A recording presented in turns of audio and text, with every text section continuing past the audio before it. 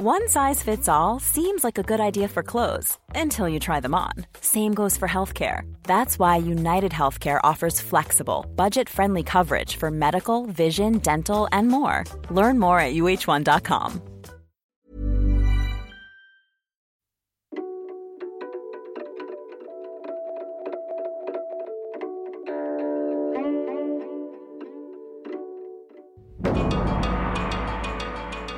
Hello, I'm Alice Su, The Economist senior China correspondent based in Taipei, and I'm here with my co-host, David Rennie, The Economist Beijing bureau chief.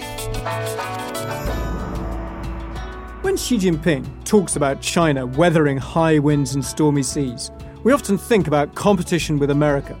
But for Xi, China's shrinking population is a domestic challenge just as hard to navigate. For a long time, China was the most populous country in the world, but not anymore.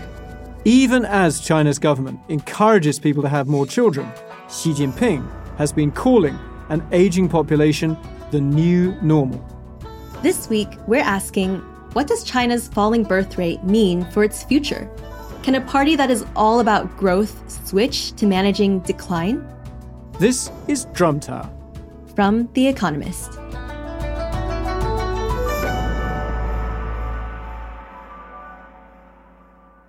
Alice, how are you doing?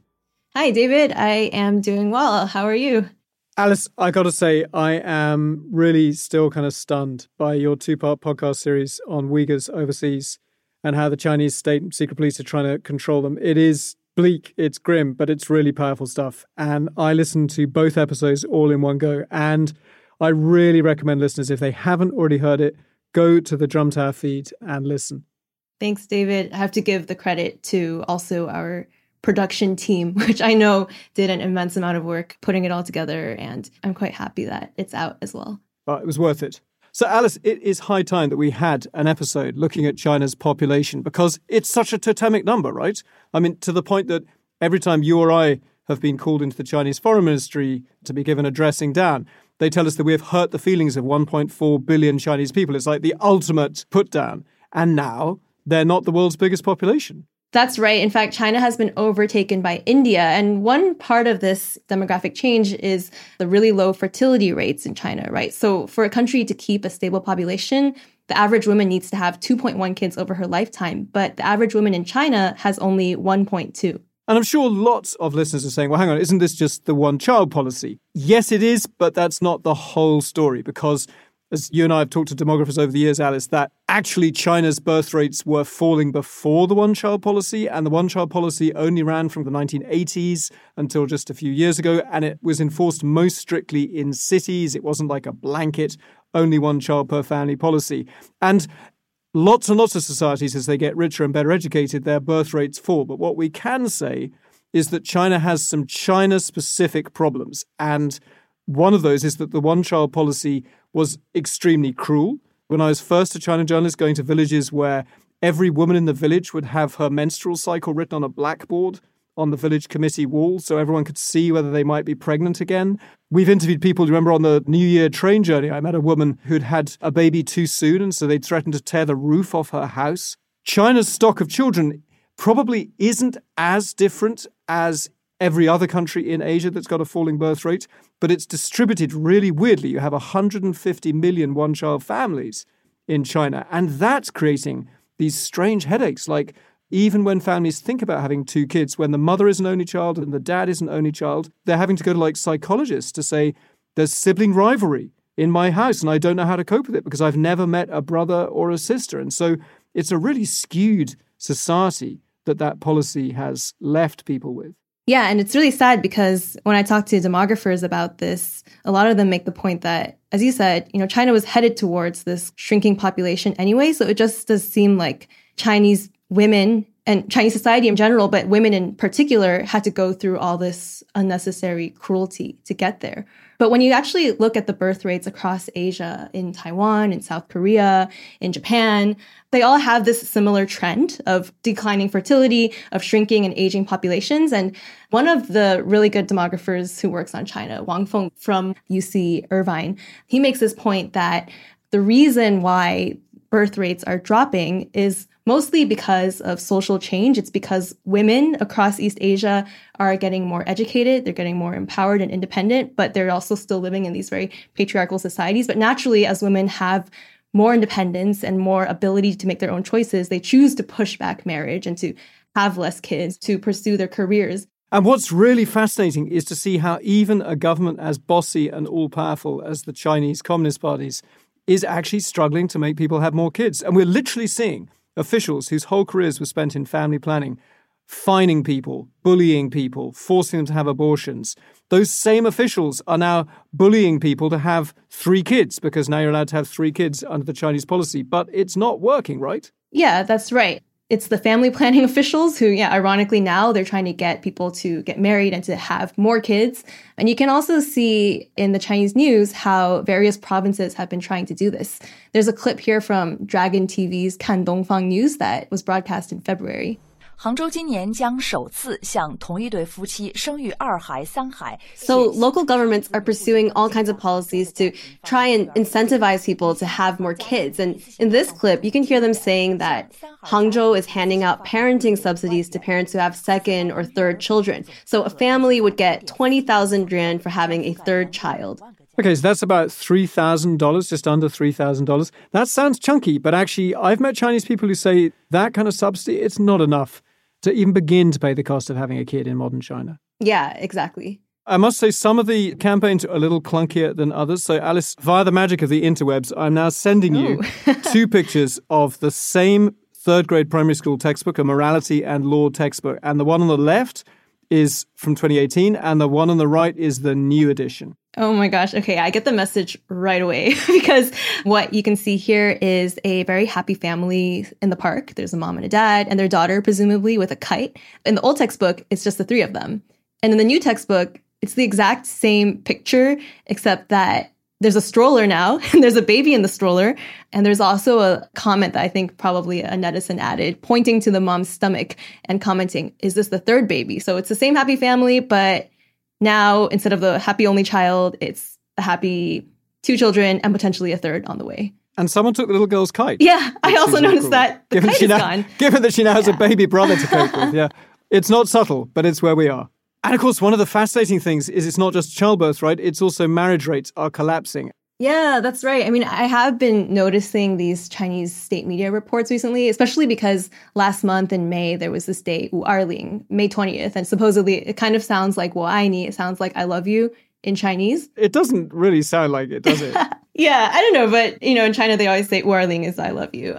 And I saw that the Family Planning Association was launching pilot projects in 20 cities to promote new era marriage and childbearing culture. And and it's not really clear how they're going to promote that culture. We saw reports about having lectures about the importance of family, streamlining marriage registration. And I did see that they were really trying to promote May 20th and trying to get people to say, oh, it's an I love you day. So why not come and register your marriage? But afterwards, we did go and check out the statistics that were published by several local, provincial level governments. And across the board, we only saw drops in marriage registration. So, I mean, it could be that people are just busy on that day, but also the overall annual numbers for marriage registration have also been steadily dropping over the last 10 years. It could also be, just throwing this out there, that being nagged to do something romantic by a government bureaucrat isn't very effective. Yeah. Personally, I'd say it's not that appealing to think of, oh, I want to go get married on May 20th with everybody else in my city at the New Era Marriage Center, because it's going to be efficient and we can all get married at the same time. It's not really the marriage dream. Yeah, let's go to the mass wedding at the Communist Party committee. So I wanted to understand how this is working in China's shrinking cities, because this is not just a national number, 1.4 billion, that has got a little bit smaller. This is a real urgent crisis right now in lots of cities. There are, I think, over 700 cities in China whose populations have shrunk substantially over the last decade. I went to one particular city, Yichun. That's right up in the north of China, not far from the Russian border in the province of Heilongjiang. And I went there because it's not just really, really grey with lots of old people. It stands out for a very specific reason. Kids are rarer in Yichun than in any other Chinese city. Yeah, that is fascinating. And we will hear more about your trip to Yichun in a moment. If you want to hear more about Asia's demographics challenges, then listen to our sister podcast, Money Talks. The team is investigating what can be done to improve birth rates and to avoid an impending economic slump. You'll find that show wherever you listen. And to enjoy all of our journalism in print and online, you'll need to be a subscriber. So if you're not already, we have a free 30-day digital subscription just for our listeners. Visit economist.com/drum offer to find out more.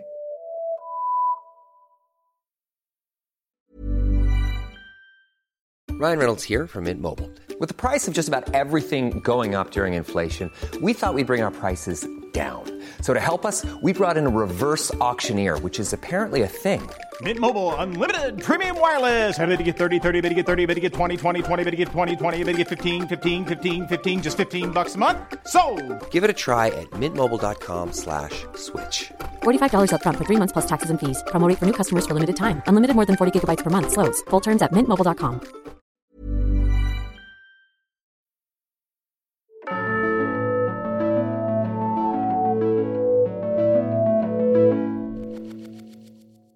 David, you recently went to this shrinking city in northern China, Yichun. Tell me, what was it like? So, Alice, in China, there are more than 700 cities that have shrunk really dramatically over the last decade. And one common variety is state-owned company towns where the main industry closes down. And so there's just not enough work to keep young adults around. And so they just move elsewhere. Yichun's one of those. So it used to be a forestry town. And for environmental reasons, they're not allowed to cut the trees down anymore. And the effects have been so dramatic. So you go back 20 years, and every year, Yichun had about 17,000 babies born. And the last year they counted, which was a couple of years ago, it wasn't 17,000. It was 2,000 babies born, and hugely outnumbered by old people dying. I see. And just to be clear, the connection there between the end of the lumber industry and the declining birth rate is that basically there aren't jobs, right? So the young people who are going to have babies are not going to do it in Yichun, and people have been leaving the city. So the people who are left are basically the elderly. That's right. And what is Yichun's plan to deal with that? Are they just going to accept their city aging and shrinking until all the people disappear? Or do they have a plan to reverse these trends? It's really interesting. So when I went there, I asked to speak to the local kind of propaganda officials, the education officials, because I wanted to know what they're doing. Because Yichun is at the top of the list of the Chinese census for being a city with no kids. Just about 7% of their population is aged under 14, which is unbelievably low by even Chinese standards, certainly international standards. And the answer to the question, how is Yichun trying to cope with this, comes in two parts. There's a highly visible part which officials want to talk about, which is all about reinventing Yichun as an eco-tourist destination. And I have to say, I cannot fault the local officials for a lack of zeal and vim. Yeah, they were probably really excited that you were there, right? Since they're trying to promote Yichun, like a journalist. So they were a little scared. Were they? Yeah, so for a long time, they didn't understand why I was coming. And then when they worked that out, they weren't that happy. But then to give them credit, they decided to kind of go for it. And so I was there saying, I'm really sorry, I'm here to talk about the fact that the census says you have a massive problem and there are no babies being born. And they just no, let us tell you about our blueberries. And we want to tell you about our mu'ar, our tree ear fungus, and our delicious white birch juice. Ooh. Have some more. They were very good hosts, but it was this kind of weird conversation because I wanted to talk about fertility and they wanted to talk about tourism. They took me at one point to a bookshop that they had built. Really nice bookshop, have to say, on a lakeside with beautiful scenery behind. And I was asking them my annoying questions about fertility rates and demographics. And one of the officials just burst into song. And she sang me Yichun's tourist anthem, My Home in the Forest, as her colleagues swayed and clapped along.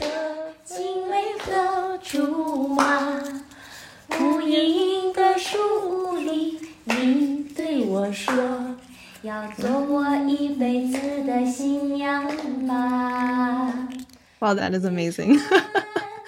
David, they should have given you a copy of the lyrics so that you could sing along. I did get shown a lot of videos. And they were, obviously constantly pushing the pine nuts, very nice pine nuts, blueberries, white birch juice. And how is the white birch juice? No, I mean, I'm big on things like herbal teas. It doesn't taste of a huge amount. It basically tastes like, you could sort of guess white birch juice tastes like.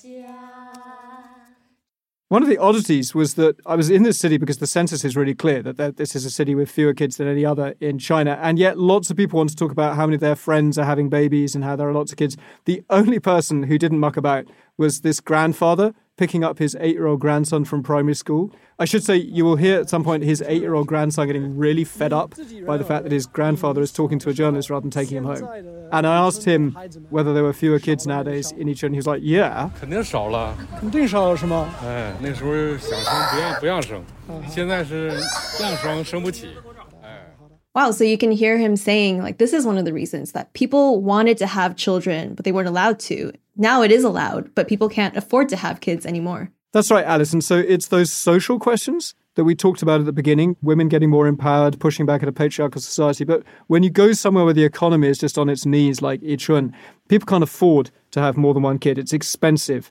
Right. So, David, you mentioned that Mr. Kong is the only person who admitted there are fewer children, and the officials are out there insisting that we're going to be this vibrant ecotourism town. But were there other ways in which you could see that the city government actually recognizes that shrinking cannot be reversed and they need to adapt? Yeah, and it's a fascinating question because the Communist Party has for decades promoted officials for overseeing growth, right? It was all about your economic growth numbers. It was all about your city getting bigger and absorbing outlying villages. And that was how you got promoted as a Chinese official. But actually, if you run a place like Yichun, it's about managing decline smartly. And it's going on. They just don't want to talk about it. So we went to Yichun's number 6 middle school, which actually merged with another middle school a few years ago. And so we went to a biology lesson. These are kids from 2 different schools now merged into one.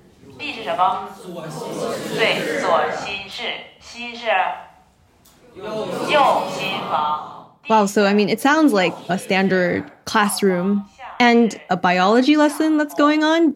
But once you know that this classroom is actually a bunch of students merged from multiple schools, then that really puts the shrinking into perspective.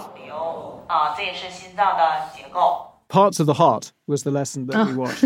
There's other really unusual things that Yichun has been doing. For the last 30 years of reform and opening, every city is boasting about taking in outlying villages and turning them into parts of the city. Yichun just gave some outlying districts back and shed outlying bits and turned them into independent rural townships. And that is really rare example of kind of de-urbanization. Yeah, and I guess they have to do that too because the latest census makes it so clear that there are fewer and fewer people. Because in the past, when there was still this narrative that China is this huge country with tons of people, there's always going to be more people and it's always going to be growing, a lot of officials were making money through local land sales, right? And as long as they could keep up with this idea that China has a lot of people, there are going to be more people, they could keep justifying auctioning new plots to developers. But now everyone knows we're not growing anymore. How does that change the incentives for local officials? The central government is going to have to get a lot smarter about managing decline because, as you say, Alice, one of the biggest sources of revenue for local governments is selling land. And it's much easier to justify having an auction to sell some state-owned land if you can point to the population is going to get bigger and bigger, we have to build. But you drive around the edge of Yichun and there's all these dusty housing estates with no one in them. And so that is not a city that can justify easily having another land auction.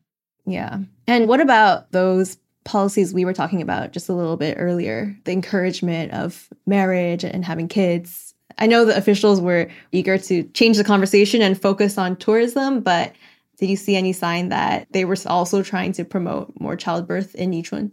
So the province around Yichun, Heilongjiang, has crashing birth rates, crashing marriage rates, and is handing out cash bonuses to families. But actually, one of the really honest moments was while I was listening to the song about my home in the forest in the bookshop, a new guy came in who was the boss of the local Communist Party Youth League. And he's a bit of an influencer. He has a social media account. He's like a local celebrity, Wang Hao. And so I just asked him, how many kids do you have? And it was like, one. But then he was actually pretty honest.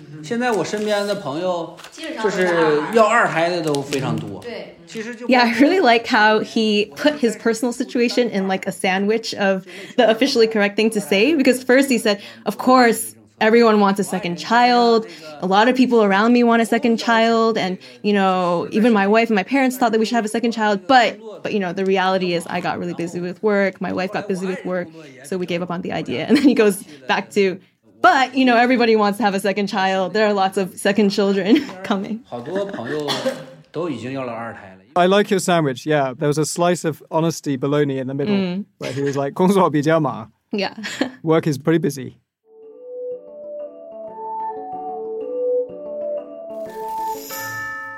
So, David, we have been talking about China's aging and shrinking population, and you've just taken us to Yichun, where we saw that, despite the officials' efforts to sing songs about a new future for Yichun, the fact is that their population is shrinking. And I think we should discuss the question of what all this really means. Does a shrinking population mean that China has peaked? Because we do see a lot of commentary about these trends where people quickly say, oh, see, China is losing its advantage. They're going to have less people. It's going to be a huge economic burden because there will be more elderly than there are young people. There won't be enough workers. And this is really going to be the beginning of China's decline.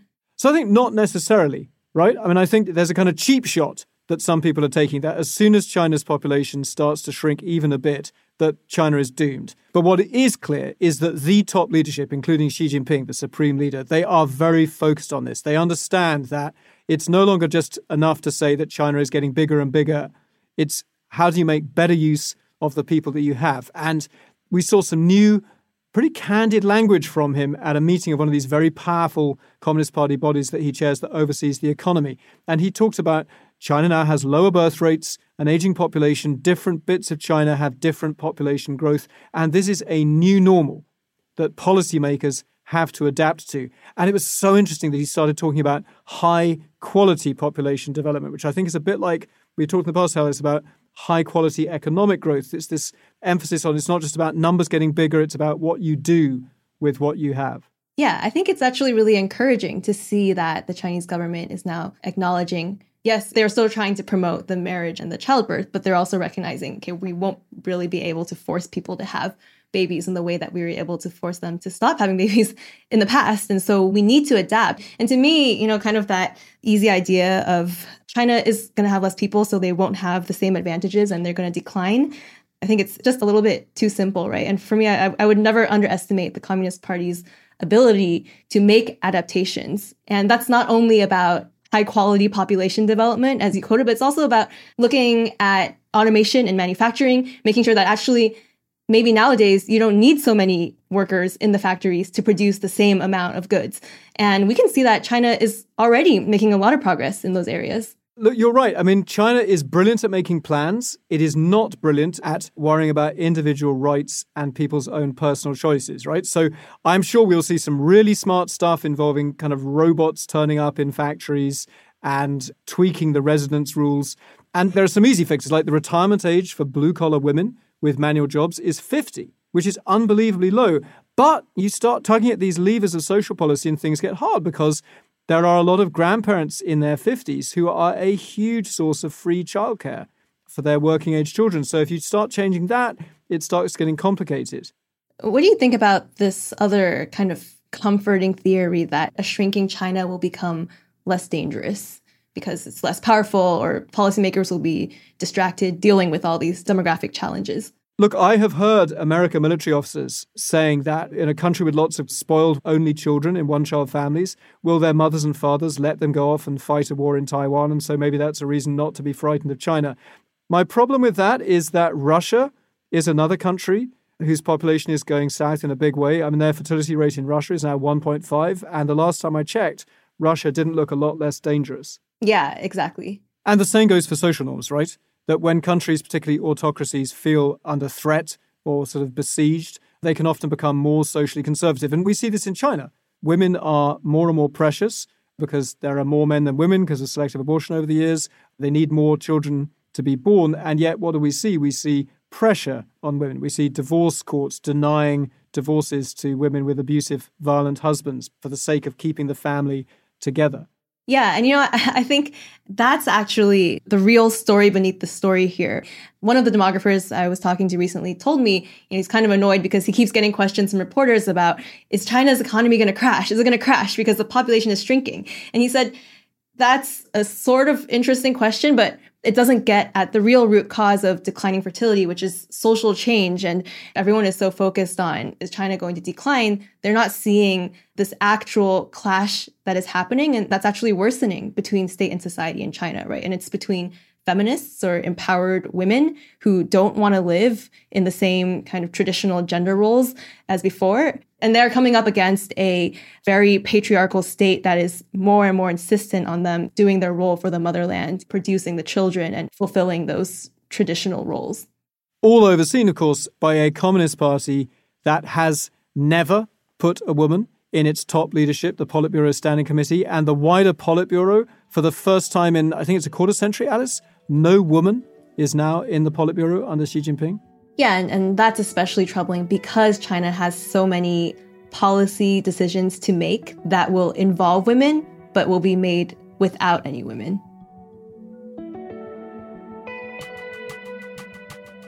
Thank you to everyone who's been emailing us. And remember, you can send us an email at drum@economist.com. Thank you for listening to Drum Tower. We'll be back next week. Our editor is Poppy Sebag Montefiore. Alicia Burrell and Barclay Bram produced this episode.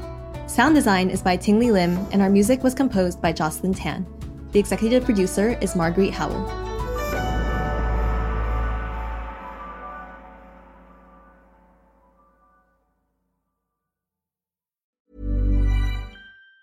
Planning for your next trip? Elevate your travel style with Quince. Quince has all the jet-setting essentials you'll want for your next getaway, like European linen, premium luggage options, buttery soft Italian leather bags, and so much more. And it's all priced at 50 to 80% less than similar brands. Plus, Quince only works with factories that use safe and ethical manufacturing practices. Pack your bags with high-quality essentials you'll be wearing for vacations to come with Quince. Go to quince.com/trip for free shipping and 365-day returns.